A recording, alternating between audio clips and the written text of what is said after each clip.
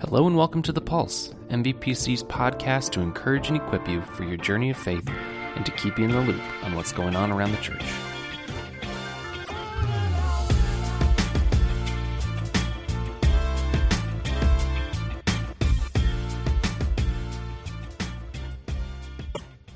Hey everyone, welcome to episode 29 of The Pulse. Thank you again for listening this week.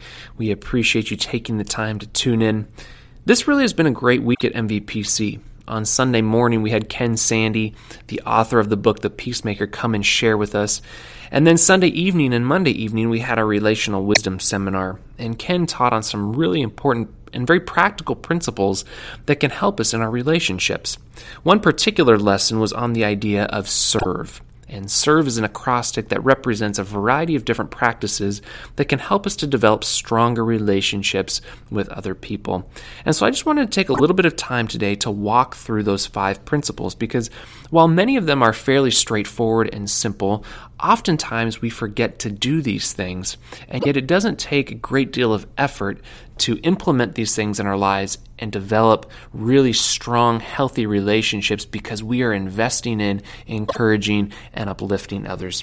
And so let's walk through these today. The first word is smile. Smile whether you are at home, whether you are in the workplace, at church, the store, waiting in line for coffee, talking on the telephone. When you smile, you bring joy to others. It was fascinating. Ken mentioned that even when you're on the phone talking to someone, the person on the other end can actually pick up on the fact that you are smiling simply by the way that you are speaking your words. I didn't really realize that was true, but as I think back on conversations that I've had with people on the phone, I recognize that even though I can't see the person, oftentimes I can tell that they are in fact smiling as we are engaging in our conversation. Powerful, powerful principle, and yet it is so simple and oftentimes overlooked. The second principle is this: explore and empathize. Show interest and compassion for others. When you're engaging in a conversation with another person, show that you're interested in what it is that they're saying.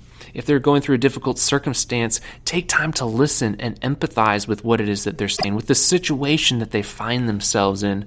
Oftentimes we blow through the course of a conversation and don't take the time to really probe and get into that conversation to really understand what it is that a person is saying and what it is that they're going through. Those are the first 2 letters, S and E. The third letter is R, reconcile.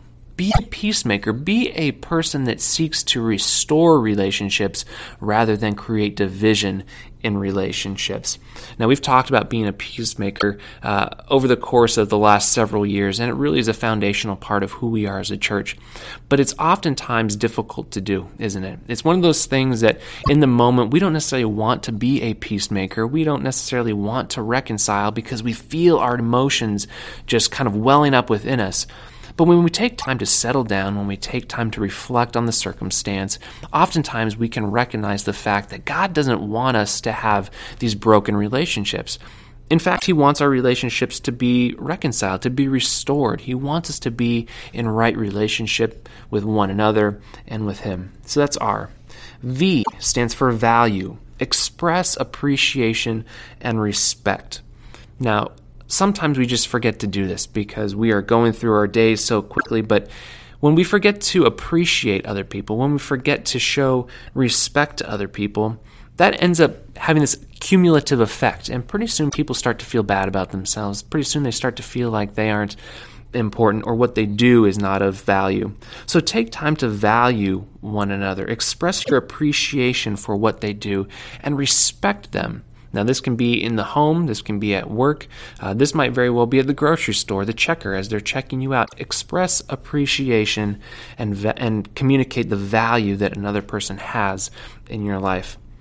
And the last one is E, encourage. Give courage, inspire, put wind underneath the wings of other people. We have the opportunity to lift up others. And as people who love and serve God, this is such a valuable thing. We want to have the joy of the Lord, and we want that to flow out of us to build other people up.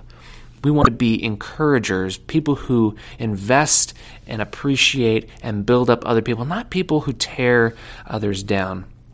So serve again stands for smile. It stands for explore and empathize. It stands for reconcile, value, and encourage.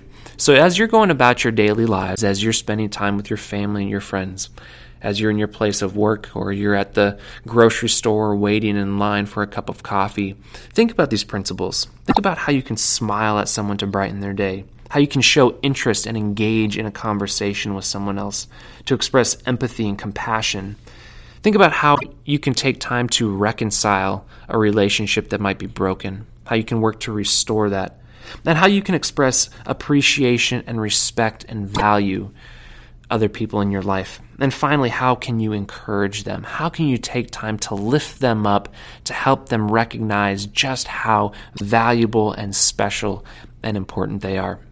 Now, these seem like really basic things, but I know that in my own life, I've failed to do many of these on a regular basis. And so our Relational Wisdom Seminar was a great refresher, and I'm really excited about our sermon series that we're in, our Love IQ series, and our small group study that's going to revolve around some of these principles.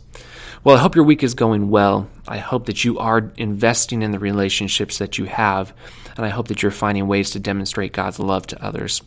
We hope that you have a wonderful week, and we hope to see you at church on Sunday, and we hope that you'll listen to us again next week. Have a great day. Bye-bye.